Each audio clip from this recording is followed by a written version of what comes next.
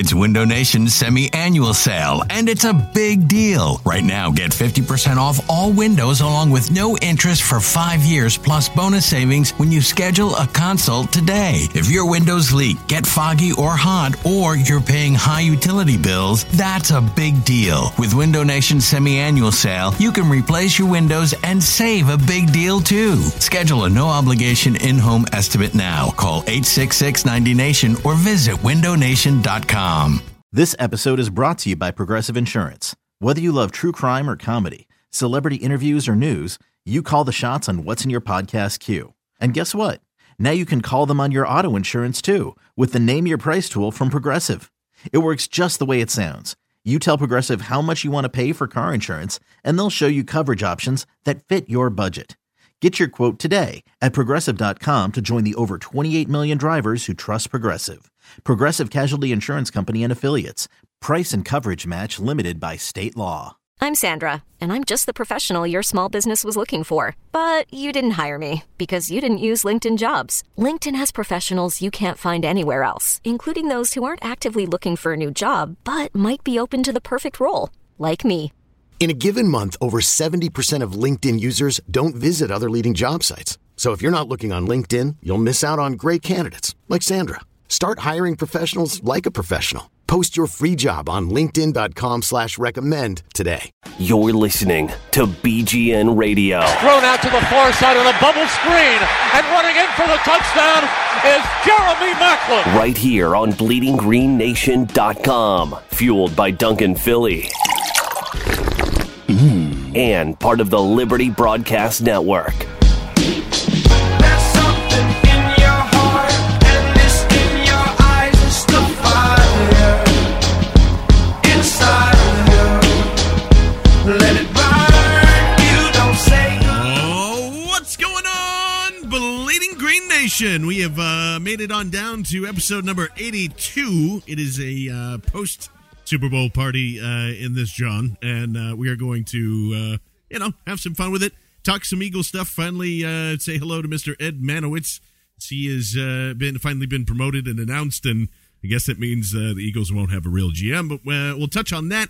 We'll touch on what we thought of the Super Bowl, what it will take for the Eagles to get there, plus we have a ton of guests lined up, a couple of draft prospects, and also a sports agent that we are going to sit and talk to, and definitely worth the wait as we're going to get into a bunch of different draft stuff, as well as we welcome in finally, after getting his head out of papers and out of the office, Mr. Matt Daring from Our Eagles joins us back here on BGN Radio. What's happening, my friend? How are you? John, I just woke up from a 2-week nap.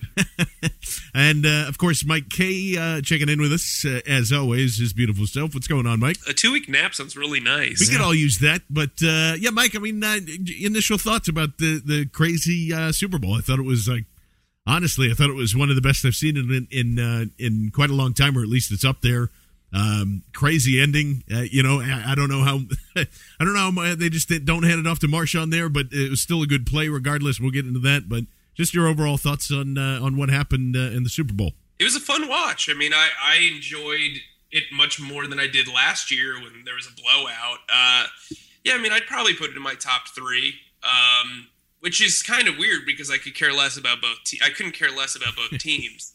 So, that last play was incredible, and you kind of had to do a double take after it. I thought the commercials in general were very, very good. Unless you're talking about Nationwide and getting depressed. And, I thought it was a memorable night. Katy Perry had it right. I used to dream of dudes in shark costumes when I was a teenager. So good on you, Katy Perry. I was pretty satisfied. I think the last couple of Super Bowls have been sort of disappointing. I mean, we had a stretch there. Well, we had last year was awful. The year before that was really not that fun. And then we had those 2 Super Bowls in a row where it was just like a tale of 2 games where one team couldn't do shit for the first half and then the other team couldn't do shit for the second half. And it was just a race to see who could not lose that game. And, that was how they were. And I think this is probably the best one I've seen since 2008, the Steelers-Cardinals game. That was probably... I mean, that's always the tops of the list. I think this one's right up there. Yeah, I was saying the only one that I think that beat it out still for me is Bills Giants Super Bowl 25. I thought that was the wide, the Norwood wide right. But other than that, I mean, only other thing that was going through my head, fellas, was I don't see the point in trying to fix the secondary through the draft. I really don't. I mean, you look at the 3 of the 4 starters there. Other than McCourty, I mean, they bought Revis. They bought everybody else that came into there. And I don't know. What do you think is the magic formula for the Eagles to get in there next year, Mike? Or not even next year, just like, whenever. Well, no, I think they need to keep building towards their philosophy. Like, if in case you don't remember, during the draft, I was okay with the Marcus Smith pick because they were building towards, what they preach. They're practicing what they preach, and I think they just need to continue to do that. That's the only way Chip Kelly is going to win, and that's how he feels he's going to win. So I just think you need to just follow your own philosophy, whether that's drafting a big corner in the first round or a big corner in the 5th round. Whether it's trading up to get Mariota, if they believe that he's the guy, good for them. That's what they do. I just think they have to stay the course. That's pretty much the way to do it. I think this team has the ability to win a championship down the road. I think they need Tom Brady. No, I don't know. I agree with Mike. I think that we need is some more consistency. I think we need good ideas applied rigorously. We talk about ideas like this a lot, but basically, you want to take like some smart basic ideas, and you need to make sure that people are following them. So I think in our case, it's sports science, it's believing in tempo, and it's taking advantage of mismatches. These are all pretty simple ideas, but you need to apply them rigorously. I think if you want to take a better advantage of that, you need to go out and make sure that you draft guys who are willing to stay the course, who are, have that sort of fitness to keep up with the tempo and, are able to take advantage of mismatches, whether it be because they create them or whether it be because they can identify them. I think that's going to be the key to success with Chip Kelly. I was even looking today, and the whole thing between, I don't know, first round defensive backs just in general scare me. And I know with Matt, they scare him, especially when it becomes a safety position, because that's even a narrower margin. I mean, you just go back and look at from 2000 to 2014 and who's been in there and who's really hit and who hasn't. It's drastically different than, I guess in a way, does safety, do cornerbacks, how much do they really impact the game, and how much would it really impact the Eagles, Mike? I mean, to me, when you have, unless you are literally getting a shutdown corner, which I think there's only 3 of those guys in the league, and maybe you guys can help me out there, but I mean, how much does that really impact you? How much does a wide receiver versus a cornerback, impact it? All right, well, we talked about being candid, so I will start off. If you're going to keep 2 shitty corners, you need to have good safeties, and vice versa. If you've got 2 shitty safeties, you need 2 really good corners. That unit has to work in unison because, you saw the Super Bowl last night. Earl Thomas really didn't have that good of a game. How dare you?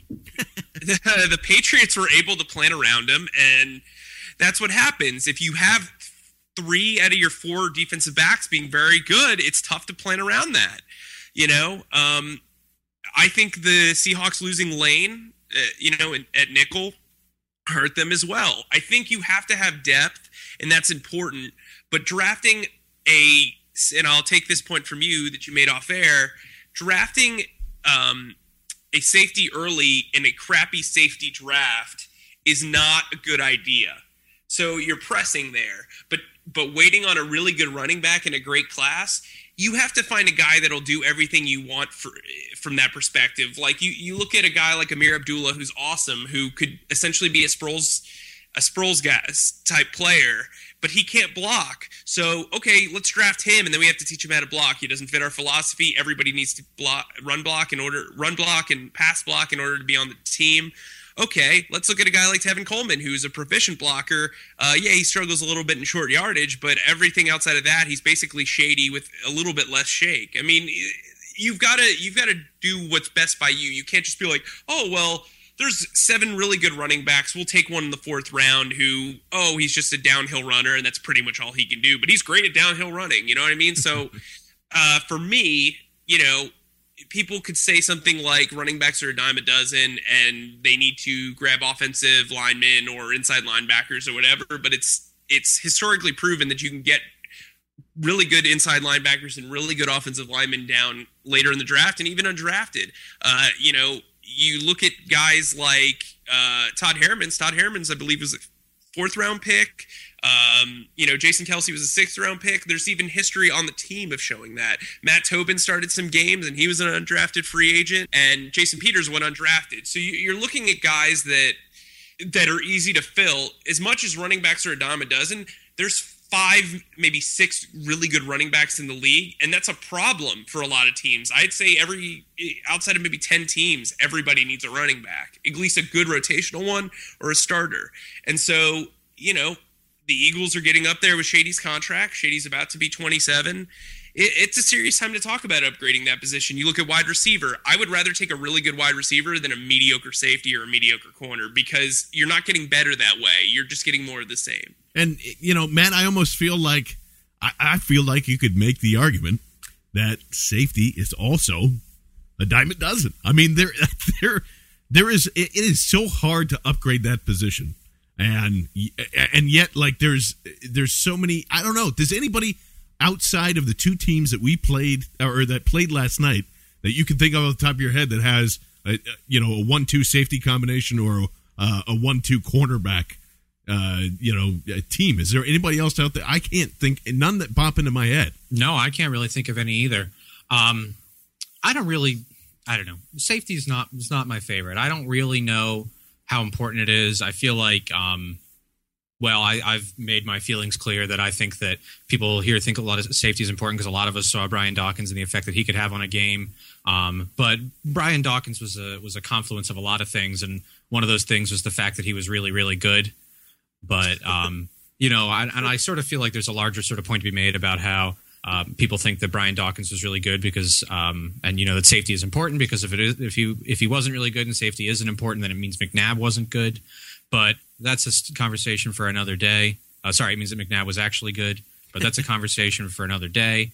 I think that, you look around. Yeah, I don't think you really do see that. I mean, we saw like some people might reflexively be like, oh, the Cardinals. The Cardinals, they have that feared secondary. But, the Cardinals were pretty bad this year.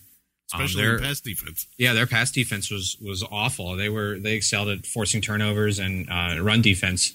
But, they were, at least, by the time we played them, they were 32nd in the league. Patrick Peterson got penalized 20 times or something. This is not a... That backfield might have a lot of big names, but I don't really think they played all that well as a unit, which is good because their coach got hired by the Jets. But again, that's neither here nor there. I just don't really think that this is a feasible path to the Super Bowl. And I sort of think that there's a saliency thing here at work because you look back and you think back at all these all-time great defenses. Now, okay, John, let's play a little game. Can you name an all-time great defense for me? Sure. Let's go with an old favorite, the '85 Bears. All right, can you name a couple of players from the '85 Bears? Richard Dent. Nope. How about Mike Singletary? Mike Singletary. How am I forgetting big guys? Yeah, you got the Samurai. Yeah, you got big guys. So each of these defenses has like 3 Hall of Fame players in them. Roughly. You look back at like the 01 Ravens, or you look back at the Buccaneers. All these defenses have like a ton of like a couple of guys that are just like unbelievably good. But if your draft strategy, if you're going to come to me and say my draft strategy is to draft 3 Hall of Fame players in the next 2 years, I will say, okay, let's do it. I'm on board. But I don't really think that that's like something you can really plan on. But I think you turn around and you look at these really good offenses, and think about the Saints from a couple of years ago. Who was on that team? That was on offense. Drew Brees and a couple of wide receivers that probably Marquise Colston. Colston. Yeah, that's good. I don't know. Yep, Drew Brees is in the Hall of Fame. What else you got? In his prime. But that's pretty much like if I had to think of like Hall of Fame guys. And I wouldn't even put Vilma in that discussion at all, but I'm just saying if I had to, you know what I mean? Well, yeah. Like you bring up who is a game-breaking offensive players on both sides of the ball last night. Who are the names that Gronkowski, Russell Wilson, Tom Brady, 3. Julian Edelman turned himself into one hell. But he's not a Hall of Fame. That's what I'm saying is, what's the 2 things that stick out in those 2 offenses? Is all I'm saying. Quarterback and tight end.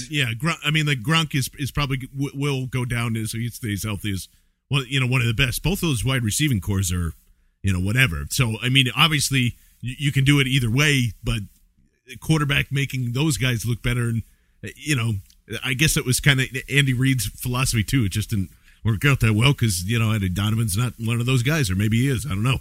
I think that these defenses, they end up being a lot more salient because you can look back and you can be like, we just got to be like those Buccaneers. They had Warren Sapp, they had Derek Johnson, they had Rondé Barber. Derek Brooks. Yeah, they had Derek Brooks, John Lynch. Yeah, Rondé Barber. They had John Lynch. They had all these guys that you just go back and okay, yeah, thank you, Mike. So this is the sort of thing you can go back and you can just be like, here's like a crap ton of guys. I'm going to dump them all over you. We just need to get those guys.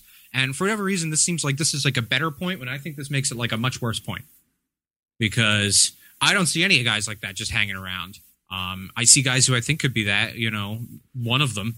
Yeah. And then you just have to do it. You have to do it over and over and over again, and you have to do it more than once per year. And I don't know if that's really all that feasible. Whereas you just go back and you look at these really good offenses, and what do they have? They usually have like a good left tackle, and they'll have a really good quarterback. And occasionally you'll end up with like the Seahawks of the early 2000s with Sean Alexander and Walter Jones, where you sort of are changing the paradigm a little bit, because who did they have a quarterback? They had no one. Yeah, but to your guys' point, you talk about 3 to 4 Hall of Famers on a team. Who currently on the Eagles is a Hall of Famer outside of Peters, or even in that discussion? That's what I'm trying to. To me, there's a lot of work to be done, but that doesn't mean that. I mean, it's Peters is the only guy. I mean, we could get started on like the way too early Hall of Fame, and we can talk about how Fletcher Cox is unbelievable. He is unbelievable, but to me, he's still got a couple of more years of doing that at a high level before you're even looking at it. I mean, Jason Peters, once he retires, everyone will consider him a future Hall of Fame. But outside of that, who are you looking at that could be that potential guy? I mean, Macklin had a nice year last year, but he's not a game breaker. That's the thing, too, that upsets me about this offense. You look at what Shady and Macklin have done and what Sproles did, but outside of that, how many breakaway players do they have on this team? I mean, if Macklin would have gotten injured, there's no way this team even sniffs the playoffs. No. So that's why you need to upgrade wide receiver. You need to upgrade running back. I mean, if Shady went down, you're relying on Chris Polk and Darren Sproles. Good luck, bro. That's all I'm saying. Like, there needs to be depth is extremely important. And if anything, whether it showed at a different position or not, the Seahawks losing Lane last night showed their depth, and their depth was not very good. So keep building a winner. To keep building a winner, you have to continue to get richer at the same positions that you're already rich at. Creating taking a weakness to a strength doesn't always work out. I mean, you look at the Eagles try to do that with cornerback, and look how that turned out. You know what I mean? And then now they've got a weakness that they could look at making a strength again. I guess I'm rambling, but that's all I'm saying. No position should be out of the question, except for maybe defensive line, which the Eagles' defensive line is absolutely epic. But even there, I wouldn't complain. Yeah, I just think there's a lot of different ways to kind of look at everything and what you would be comfortable with and everything else, but I guess the overall thing is just don't screw it up. And I think there's a lot of people, and I know Mike's a big one of that, Dave Mangles as well. And I don't know, I'm kind of 50-50 on the whole thing, but I know that this front office stuff will probably screw this draft up. However it is, I mean, it's going to be on Chip the rest of the way. So I guess if you have to blame him for any of the mistakes that are going to come up now, but I don't know. That's why I don't think this year, and maybe even next year, it's going to be a really bumpy ride, especially if they're hanging around the 20s. And despite the bad draft picks, they're still a good team, and I don't know. I hope it doesn't keep getting caught into the awful 18 to 24 range where you're just kind of cycling and doing the same things again. Because at that point, that's why I don't really care if you lose 6 draft picks. Because I mean, like, you're either going to continually wait on whatever it is you're looking for and miss, and just go and get your guy. That's all. I'm always coming back to that. Just yeah, I agree. I think sort of what you're saying. I think it's people's natural instinct to talk about taking a weakness and making a strength. I mean, it's a nice story. Obviously, we're all very frustrated with the weaknesses of this team. Especially the secondary, and a lot of us the turnovers too. But I think it's nice to sort of take a look and talk about, like, we got to take this terrible secondary and we've got to, like, completely redo it so that in a year we can listen to Chris Collinsworth and Al Michaels talk about how they completely redid their secondary and how it worked so well. And I think that's fine, but I don't really know that that's a smart use of resources. It could be. I mean, there's certainly nothing saying that it isn't. But I mean, okay, so we have all these really bad players. So what's better than bad? Well, a lot of things are better than bad. Average is better than bad. And how much does average cost? Not that much. I think this is how you should look at how you spend your resources. Is you should just say, what is this going to cost me? What is this going to get me? We're just talking about, like, look, you could go out and you could sign a couple of guys for $2 million a year and they could outperform Kerry Williams and Bradley Fletcher. Yeah. And that would not be a stretch. That would not be hard to imagine at all. And then where are you left? Well, you're left with an improved team and you spent $4 million a year to do it, as opposed to being like, well, we got to burn our first round pick on a safety. I don't care who it is. And if we feel like the safety's a reach, rather than taking a different player, somebody who might be good, we should, like, try to pick up an extra 5th round pick and trade down to the 2nd round to do it.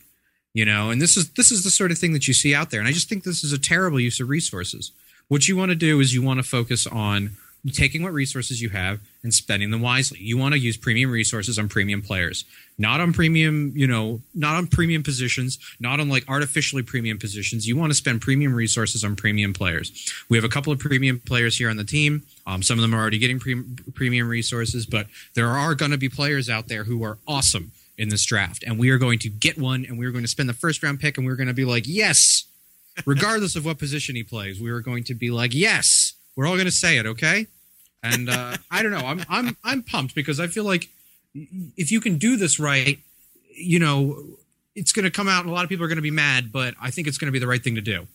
And if that involves taking like a really stud offensive lineman, or if that involves taking a game-breaking wide receiver or whatever, I think we're going to be psyched about it in a year, and we're all going to be on there and we're going to say, well, I didn't like this at first, but now I do. And, that's fine, but I think that you just got to focus on, is this guy worth what we're spending on him? And if the answer is no, then move on. That's why I don't care if Byron Maxwell doesn't come here, to be honest with you. Like, I mean, if he's really going to command that type of money where it's $7 to $12 million or whatever it is, he's not worth that kind of money, So whatever. Just I agree with you, man. Just average doesn't cost that much, and there's. Kerry is obviously not going to come back here, so there's a few guys that, for $2 to $3 million, I'd be all right with. And trust me, I don't think any of us are advocating that you don't need to, fix the secondary. It's an issue, but it's on the bottom rung. So you don't need. Trying to go from one extreme, just like Mike and Matt were both saying, of trying to make this thing like a complete turnaround is really, really hard to do. And it's necessary. It needs to happen. I just think you can do better than average with a couple of $1 million and sticking in Byron Maxwell in here. I don't know if that guarantees any kind of impact towards wins, but that's a debate we can keep having in the offseason. We want to switch to the Duncan Philly hotline right now, as we have a few guests that we are very excited to bring you right here on BGN Radio. We're going to be talking to the University of Northern Iowa running back, Mr. David Johnson, as Mike K keeps feeding my Midwestern flow here, and we're very excited to have him. We'll also be talking to Jameel Douglas, the offensive lineman from Arizona State University. He's both played guard and tackle. We'll be chatting with him just a little bit. But first and foremost, we'd like to welcome Mr. Greg Linton, who some of you might know just from Twitter, @Agent Linton. Very open, very honest, very awesome guy, as we welcome into the program from the Hall of Fame player representatives, the sports agent himself, Mr. Greg Linton. Greg, how are you? I'm tired, living the dream. Other than that, I guess I'll say fine. What about yourself? It's only February. You're tired now. We're just getting into the good stuff. We're doing great, man. We appreciate your time here, but y'all just now getting into the good stuff. We've been doing it since March. Yes, exactly. Once it's done, the clock starts again. So, well, I mean, take us through that process. So let's say the draft is finally done. Everybody's pretty much situated with contracts, and now, like, what do you do once players, camps, and contracts and all that stuff has been signed? After May, then you start to get your board together for the next year's class that you're going to go after. But then you also have to keep your current vet on standby.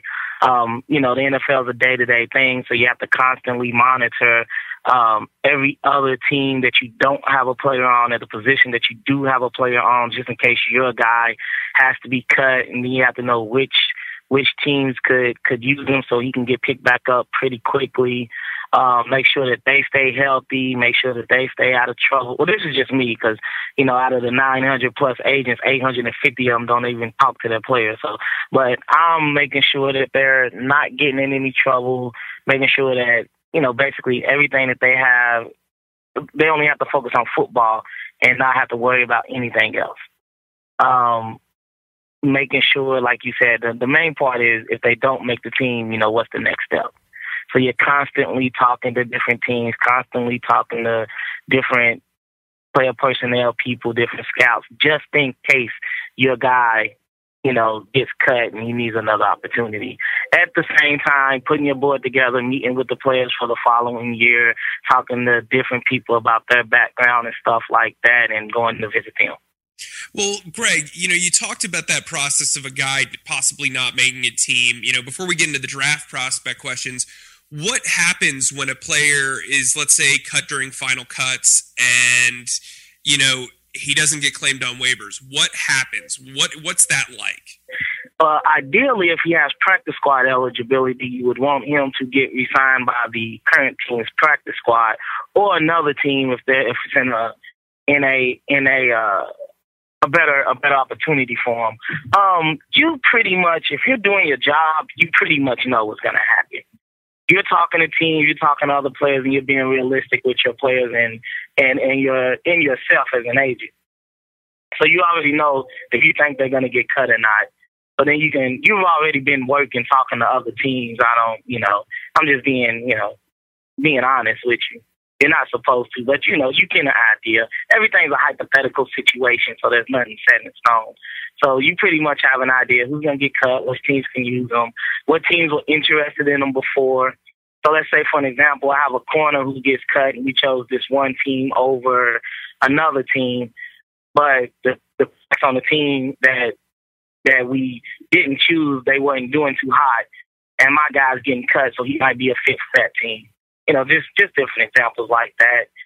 Once they are waived, if they're not immediately signed, and you get on the phones and you get on the emails and you get on your text messages and you start reaching out to people trying to get your guy in the camp.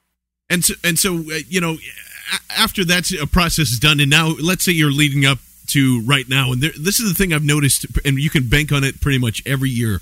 There's always a couple of guys that nobody's really talking about, and all of a sudden they just moonshot up into the spotlight, and sometimes maybe that's the Senior Bowl, maybe that's the East-West Shrine Game, or all that type of stuff. Are there any? Trust me, you don't have to give all the way your good tips or anything, but what is the best way to get your client up, more seem more attractive, or shoot them up somebody's mock draft board? Just giving them reasons on why they should be up there, or maybe they haven't seen them. Up to like 2 months ago, you could search any rankings and you wouldn't have found Ryan Dallaire on any of them. But now, now he's starting to look now he's been listed as 6th or 7th round draft pick. and it'll probably shoot up again after the combine and stuff like that. Majority of these players that people are not talking about, people just don't know about. And it's really that simple. Or they know about them, but they don't. They second guess themselves. They say, "Oh, level of competition," or he didn't do what he's supposed to do, or he didn't do that. And NFL teams get it wrong too. But you know, the main thing is a lot of people just don't know the player and don't look at them, and for whatever reason won't admit it. And with some of them, I don't know. I've heard things from rumor mills and stuff like that. Do you know of any agents that kind of grease the hands of some of those TV guys to get them talking about the one player or the next, just to kind of fit them in there or give them certain gifts or try and make it as legal as possible? Well, I don't know. I'm not going to say per se gifts because I don't have any proof, but there's always certain media guys, national media guys who hype certain agents' prospects. It's not really a secret either once you sit back and think about it and look around and you start to see a pattern. And once you put the pattern together, you can basically call BS on certain guys and stuff like that. There's, especially now, it's funny, with the prop bets and stuff, and over the course of the last 2-3 years, some of the big nine people have lost a lot of people a lot of money because they listen to these guys instead of, really sticking by their guns or actually listen to people who I guess have no dog in the fight. I'm just going to be honest with you because I don't have nothing to gain or nothing to lose about a guy. Even if it's my guy, I would rather be honest than to be just looked at wrong. But a lot of the national media guys, they hype up guys for their agent friends and stuff like that. And they try to get them, up in the media and hopefully that an NFL team will come along and try it, and sometimes it works and sometimes it doesn't. Greg, something that's big that's talked about by like Draftniks online or Couch Scouts or even on ESPN, about managing expectations of clients. We all remember Jevin Sneed and him coming out as a junior when Todd McShay was pitching him as a first or second round pick. What's it like to, have a client who thinks he's a third round pick, but in reality, he's probably a 6th or a 7th round pick? How do you weigh that, with a client and in some ways be careful with that because you don't want to lose him because he thinks he's better than he is? Well, from the beginning, I don't sign players like that. None of my guys, the one thing I can say is, I've never been fired by a player if they make it or not. And I'm most proud of that. A lot of these agents, they don't do nothing but just recycle people and it's just a caravan of players. The first thing I do when I recruit a player is I ask them to tell me their expectations. And if they're off, I tell them the truth. And if it's not reality, I won't sign them. I've actually lost 5 players this year because of that. The second thing I do is, once I do sign them, the first thing I tell them is to stay off the internet. Don't Google your name. Don't go to any rankings. Don't go any draft sites. Don't do anything like that. I was like, it's pointless. There's no reason to do it. You're not going to do nothing but make yourself upset. Parents do it still, and they're just a headache to deal with. Well, this mock draft has my son going first, so you told me he's not going to get drafted. I'm like, you're right. Again, listen to me or listen to him. The agents that do that, though, they get fired. And each year you can look at the top 60 players and who was supposed to go where. And after the draft, what happens? He fires his agent. It's interesting you brought up McShay with Sneed, but you remember Nassib was supposed to go number 1 overall. You remember Savage was a top pick, a first rounder. Savage was the guy. Yeah, absolutely. Yeah, you remember Barkley was supposed to go in the first round. I mean, it's so fun, but yet and still, and here's why I got mad last year. You see this happen every year, but then we still get riled up when someone says something about a guy. Oh, Kuiper said Jones would have been a second-round pick. I'm like the same guy in January who said last year that so-and-so was going to be a first-rounder and blah, blah, blah, and blah, blah, blah. But yet each January you still take it for what his word is. I kind of blame y'all for not going back and looking at the year before. Yeah. You know, when y'all say stuff, I'll be like, dog, like, really? Didn't you just say that last year and the year before that and the year before that and the year before that? And at some point you would think y'all would be like, well, I'm not going to believe him right now because it's just so preposterous, you know. It just doesn't make sense. And, you know, for people listening at home, Greg is probably one of the greatest follows you can have on Twitter. You can follow him at Agent Linton, Linton, and he'll tell you stuff like this. Yeah, man, he'll tell you stuff like this. I mean, Greg and I have had some pretty great conversations, and he's always honest. And, you know, let me ask you this, Greg. What happens when, let's say you're off and you think, you know, your kid's going to be a 5th-round pick and they go undrafted? What's that like? What's the conversation there? If you happen to see late rounders, you know, there was a situation. Well, hell, I was in a situation like that last year. The one thing you have to realize, again, you know, you have to understand the agent. In my case, when you get to, you know, if he's supposed to be, once you say 5th round, 6th round, 7th round, there's no round.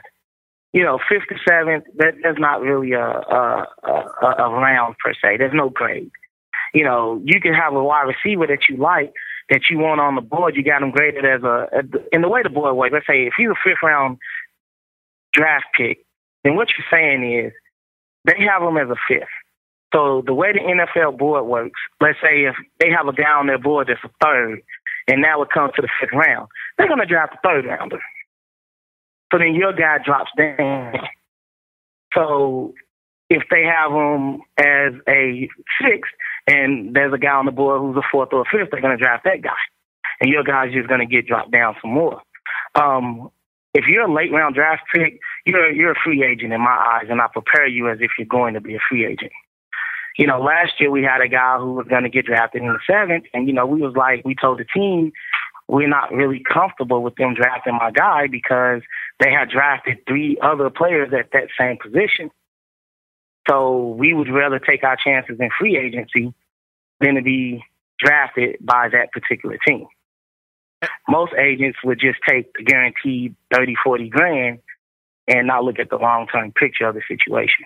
And do you prefer a guy that, you know, would get picked in the 7th round, or would, you know, at that point, is it easier that he's a UDFA, an unrestricted free agent? Everyone really prefer the draft, but it depends on the situation that he's going into. Like, let's say we got a wide receiver who's going to be drafted in the 7th round, but the team has 4 wide receivers under contract who are all playing well, and they only carry 5, and they already drafted 2. We wouldn't want my wide receiver going to that team. But let's say it's a team like Indianapolis, who, you know, Wayne's going to be gone. They don't really have another star. They have a couple of younger guys, and they drafted 1 or 2 wide receivers in the 7th. Then, yes, I would like to go to that team because I like my chances against my guy, against those guys. So each individual player, it should be looked upon as an individual situation. And if you approach it that way, you'll be more successful in this business as if you just generalize it. Greg, you're coming up on free agency, and that's a big time, obviously, for agents. You know, you're a guy that represents a pretty big group of, well, not a pretty big group of free agents, but you have multiple free agents this year. How do you handle those negotiations when a guy's coming off their rookie contract and hitting the open market? You got to stand your ground and know your worth. You don't want to price your guy out of an opportunity. And you just have to basically shop around, but know when to buy. You know, it's kind of like, you know, like you're day trading. When a price comes along that you're comfortable with, then you take that price. If you hold out too long, the contract might be gone, the offer might be pulled, and then you're fired. And then not only are you fired, they might file an arbitration grievance against you or something like that. But if you take a deal where you could have gotten more, then other agents are going to go after your other guys. Oh, this agent sucks. He didn't get this player this, he didn't get this player that. So before we go into these negotiations, from the moment the season's over with, you meet with your free agents and you know the expectations. You have to, how much would you take and give them the average players at their position and say, this is the amount of money that, we should expect. Anything over this is a plus. But, we want to get it done, et cetera, et cetera. So after you have that conversation with your players, you then monitor the whole market. I have a D tackle this year. So, yes, I really hope the Lions re-sign Sue, and I hope the Dolphins re-sign Hodrick. I'm keeping these things, we have to and make sure, that when the time comes, we already know which teams we're going to target and which teams we think are going to target us, because it has to be a fit. The money's going to take care of itself. We just have to get the fit and then the best situation for them. Greg Linton from the Hall of Fame Players Representatives. His, again, Twitter handle is at Agent Linton. Very opinionated, outspoken, and kind of awesome on his profile. I think that's the best way to describe him. We thank you so much for joining us right here on BGN Radio, my friend. Anytime. Appreciate it. I think we need to have Greg on almost, when especially during free agency. I think it would be great to pick his brain. We got to thank him so much for coming on, because it's not too often that you have sports agents that are as open and opinionated as Greg. So thank you again for coming right along here. And now joining us on the Duncan Philly hotline, we have ASU offensive lineman Jamil Douglas. How you doing, Jamil? I'm doing great. How about you? Thanks for coming on with us. You're coming off a terrific career at ASU where you played guard and tackle. You're a really versatile guy that, for the people at home that haven't watched you, you've got one of the quickest steps off the line I can recall in an offensive lineman who's played multiple positions. You're coming off of 40 straight starts at Arizona State, a couple of Pac-12 honors, an all-academic honor as well. Can you kind of talk about your career at ASU and what made you choose ASU? I was originally committed to University of Utah.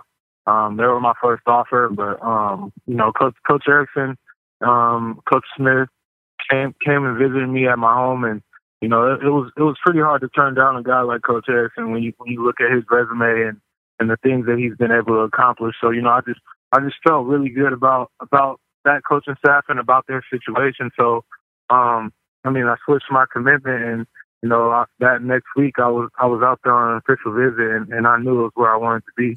You got in a little trouble early on in your college career. Can you kind of talk about that? I know there was like a short-term suspension by Coach Erickson, and what went into all of that? Can we get your side of the story? I was arrested for suspicion of second-degree burglary. It's a situation that, I shouldn't have put myself in. I was young and made a mistake, but, with that being said, it is something that I truly think has shaped me into the person that I am today. I think when that happened, it made me grow up faster, and it made me appreciate the opportunities that I had. Well, and, for the people listening at home, you've been the model teammate ever since. You've been terrific in both the classroom and on the field. You've been elected a co-captain at ASU. Can you talk about how, that has kind of developed you into the man that you've become and kind of given you a better sense of how you've developed your leadership to younger guys since you've been through that situation? Honestly, it just made me want to be that guy. You get in trouble, and the first thing you hear is he's not going to be able to come back from this or things like that, and it made me want to prove people wrong. It made me want to be that guy in the classroom that was at the top of his class, or the guy on the field that people respected. So when I was given the opportunity to come back, I came back with hunger on my mind and being humble, because that it was something that was taken away from me, and it was something that I felt that I could have had a completely different, turnaround once I put my mind to it. You had a quarterback change, a pretty dramatic quarterback change during the season when you went from Taylor Kelly to Bercovici. How did that affect your blocking style? How did that affect your game? Was there a difference between blocking for one and the other? Well, everyone knows that they're both different quarterbacks. They both have different styles. Taylor likes to get outside the pocket a little more and, use his legs to make plays, and Bercovici is more the guy that stands in the pocket. So, it didn't really change how we approach things, we always want to keep whoever's back there. We want to keep them upright and make them comfortable so that they're able to develop throughout the play and make a play for us. So the whole thing for us was just protecting whoever was back there. ASU has kind of become a school that's been producing a ton of NFL talent. Last year you had Marion Grice and Will Sutton and Carl Bradford, who we had on the program. Alden Darby was in a training camp last year. Before that, you've got plenty of guys, Terrell Suggs, Todd Heap, all those guys. What about ASU has been able to develop and recruit these great talents out of California, such as yourself? I think when guys commit to ASU, they understand the tradition. Not many people know about the tradition either, but it's a hard working tradition. You got to be tough to be at ASU. There's no guys at our program that aren't tough and aren't willing to work for everything they have. So, with that being said, once Coach Graham and his staff were able to, get their hands on us, we went to work and we believe that we have some of the best players in the country there, and I think that's true.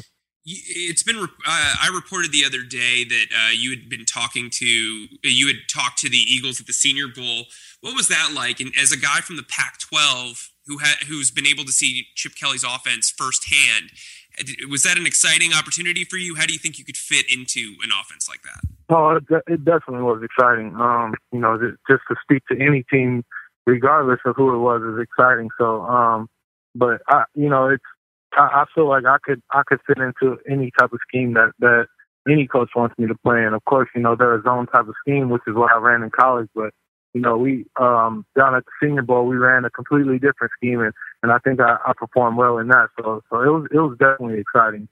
I wrote a piece reviewing the Senior Bowl, and I talked about you being one of the real standout offensive linemen. You have experience at guard and tackle. Is there a certain position that you like to be, whether it's right guard, left tackle, right tackle, that you think you'd excel at most in the NFL? I don't have a preference, to be honest. When I started 2 years at left guard, and I thought, that was the best position for me. And then, it was presented to me to move out to left tackle.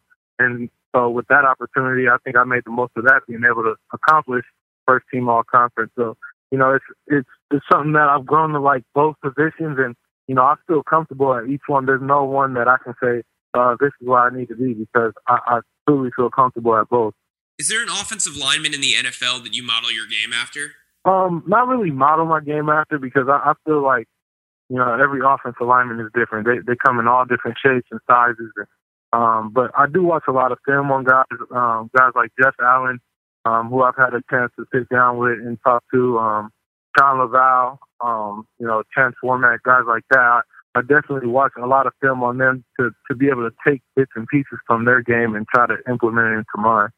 And, just to get you out on this, what does being a leader on offense mean to you? Oh, it means a lot, especially being on the offensive line. Typically, your leader on offense is your quarterback or, your big-time receiver or running back. But, for a guy to be on the offensive line and be able to voice his opinion and have people respect him, it's big because, it plays a huge role. Your offensive line is the toughness of your team. Well, and thanks for joining us, Jamil. We appreciate you and wish you the best of luck in the Combine and heading into the NFL Draft. Hopefully we'll be able to talk to you after the Combine and understand your experience there as well. Appreciate it. Definitely. I appreciate you guys. Thank you. And joining us right now on the Duncan Philly hotline as we keep the draft prospects all in one place, and we like to get to know them right here on BleedingGreenNation.com. We welcome David Johnson, running back from the University of Northern Iowa. David, how are you today? I'm doing very good, having a good time down in Pensacola, Florida. Pensacola, excellent. How's the weather down there? Probably much better than the Clinton, right? Oh yeah, definitely. It's about 60 today, so I haven't seen any snow, and today we're even getting a little sun, so can't complain. Beautiful. Well, as an Iowa guy myself, I think that Mike Kay is just setting me up here for basically guys that have had great games against the University of Iowa. And you certainly did that. 203 yards in the air. Had a really tough battle right down to the end of the fourth quarter and all that good stuff. Coming from, the smaller schools and things like that, do you think that what made you go to University of Northern Iowa versus like Iowa State or Iowa or anything else that's in-state there? Well, going to some of the visits, it felt like UNI was a great fit for me. I talked to a guy that was on my high school team, and he just introduced me to a lot of guys. And I took the official visit, and it just felt like it was a good atmosphere with being in the dome and just meeting some of the players and meeting some of the coaches and interacting with them guys. And then I talked to one of the group leaders in our Christian Bible study, and he was just a great guy. And I just felt like it was a home away from home place. So that was probably one of my biggest choices, and I felt like I made a great choice. David, your running style is very unique. You're basically like a wide receiver playing running back. You've got phenomenal hands. Obviously, John brought up the huge receiving performance in Iowa. I know you played running back in DB in high school when you were a basketball player. How has all those added elements of your size and your experience coming into college helped you perform at such a high level? It's definitely made me a more versatile player, especially as a running back being able to catch. It keeps the defense on their toes, especially on third downs, and they have another receiver to worry about, essentially, and me coming out of the backfield. And they can't just put a lot of teams don't just put a linebacker on me, which they end up putting another safety or another guy, which opens up the field even more for other receivers for the quarterback to throw to.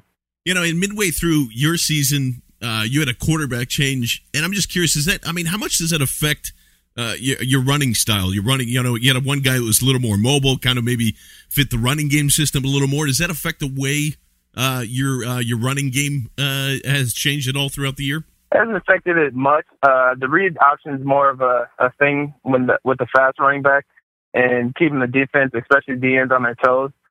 But it hasn't affected me much, not too much, because even in high school we had the same way with our quarterback. We did a little bit of read option, so I was kind of used to it coming out of high school, and they both played well. They both had their strengths in our offense with Cole Morgan and Karn. So, it was just fun playing with both of them. It was a good experience.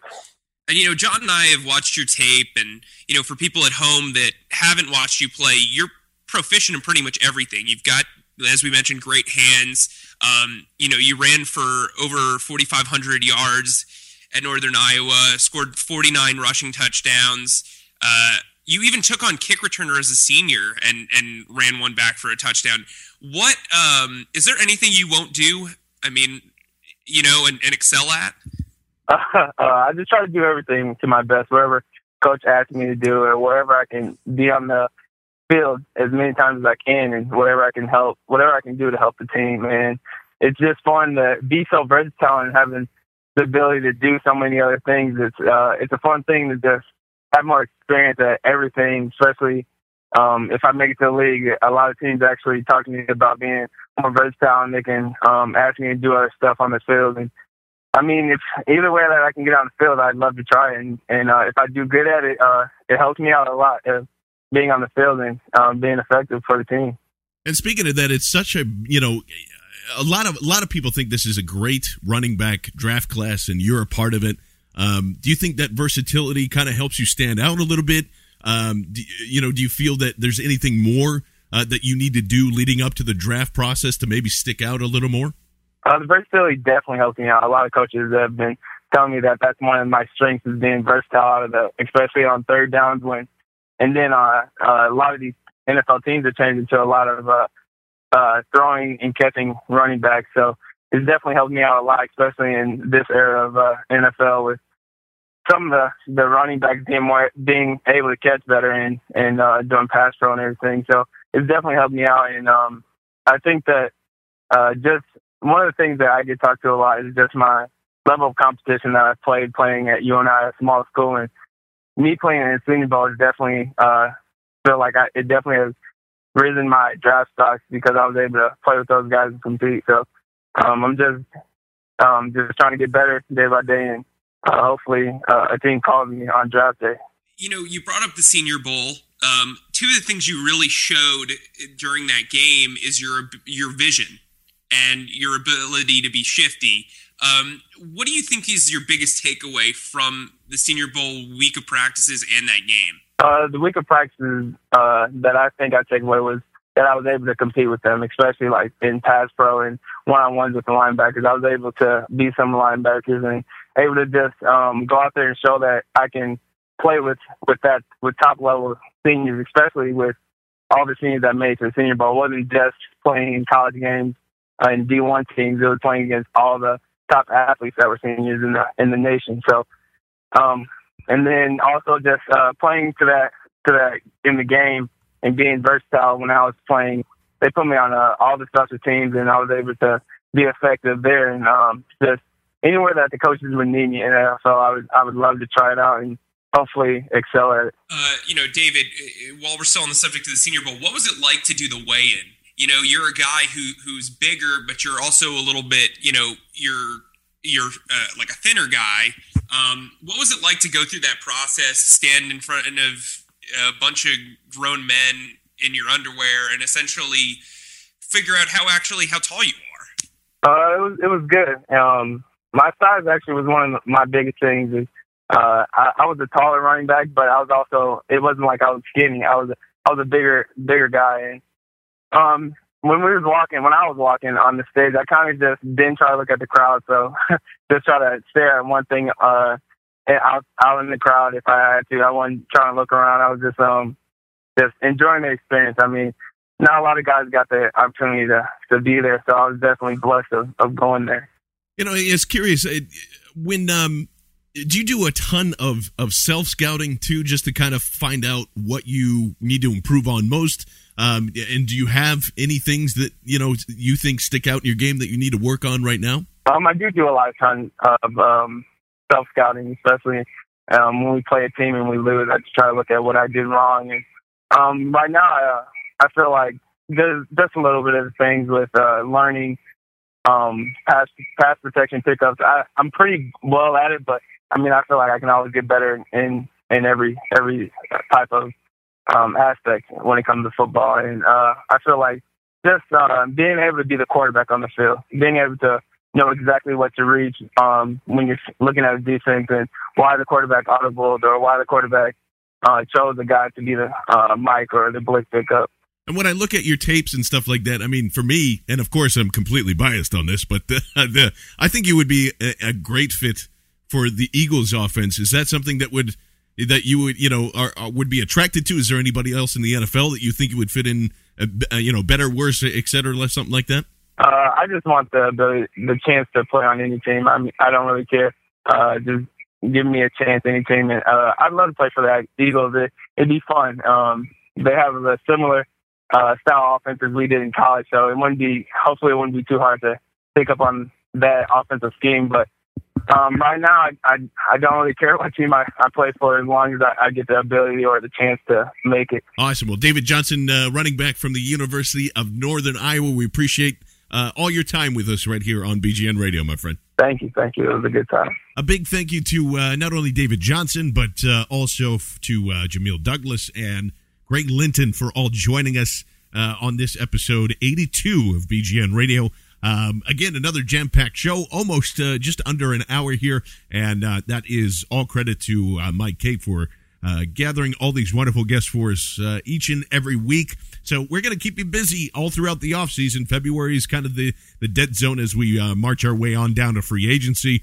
But, thanks again for obviously listening. And for myself, John Barchard, for Mike K, for Matt Daring, we thank you so much for listening to this episode of BGN Radio right here on BleedingGreenNation.com and LibertyBroadcast.co.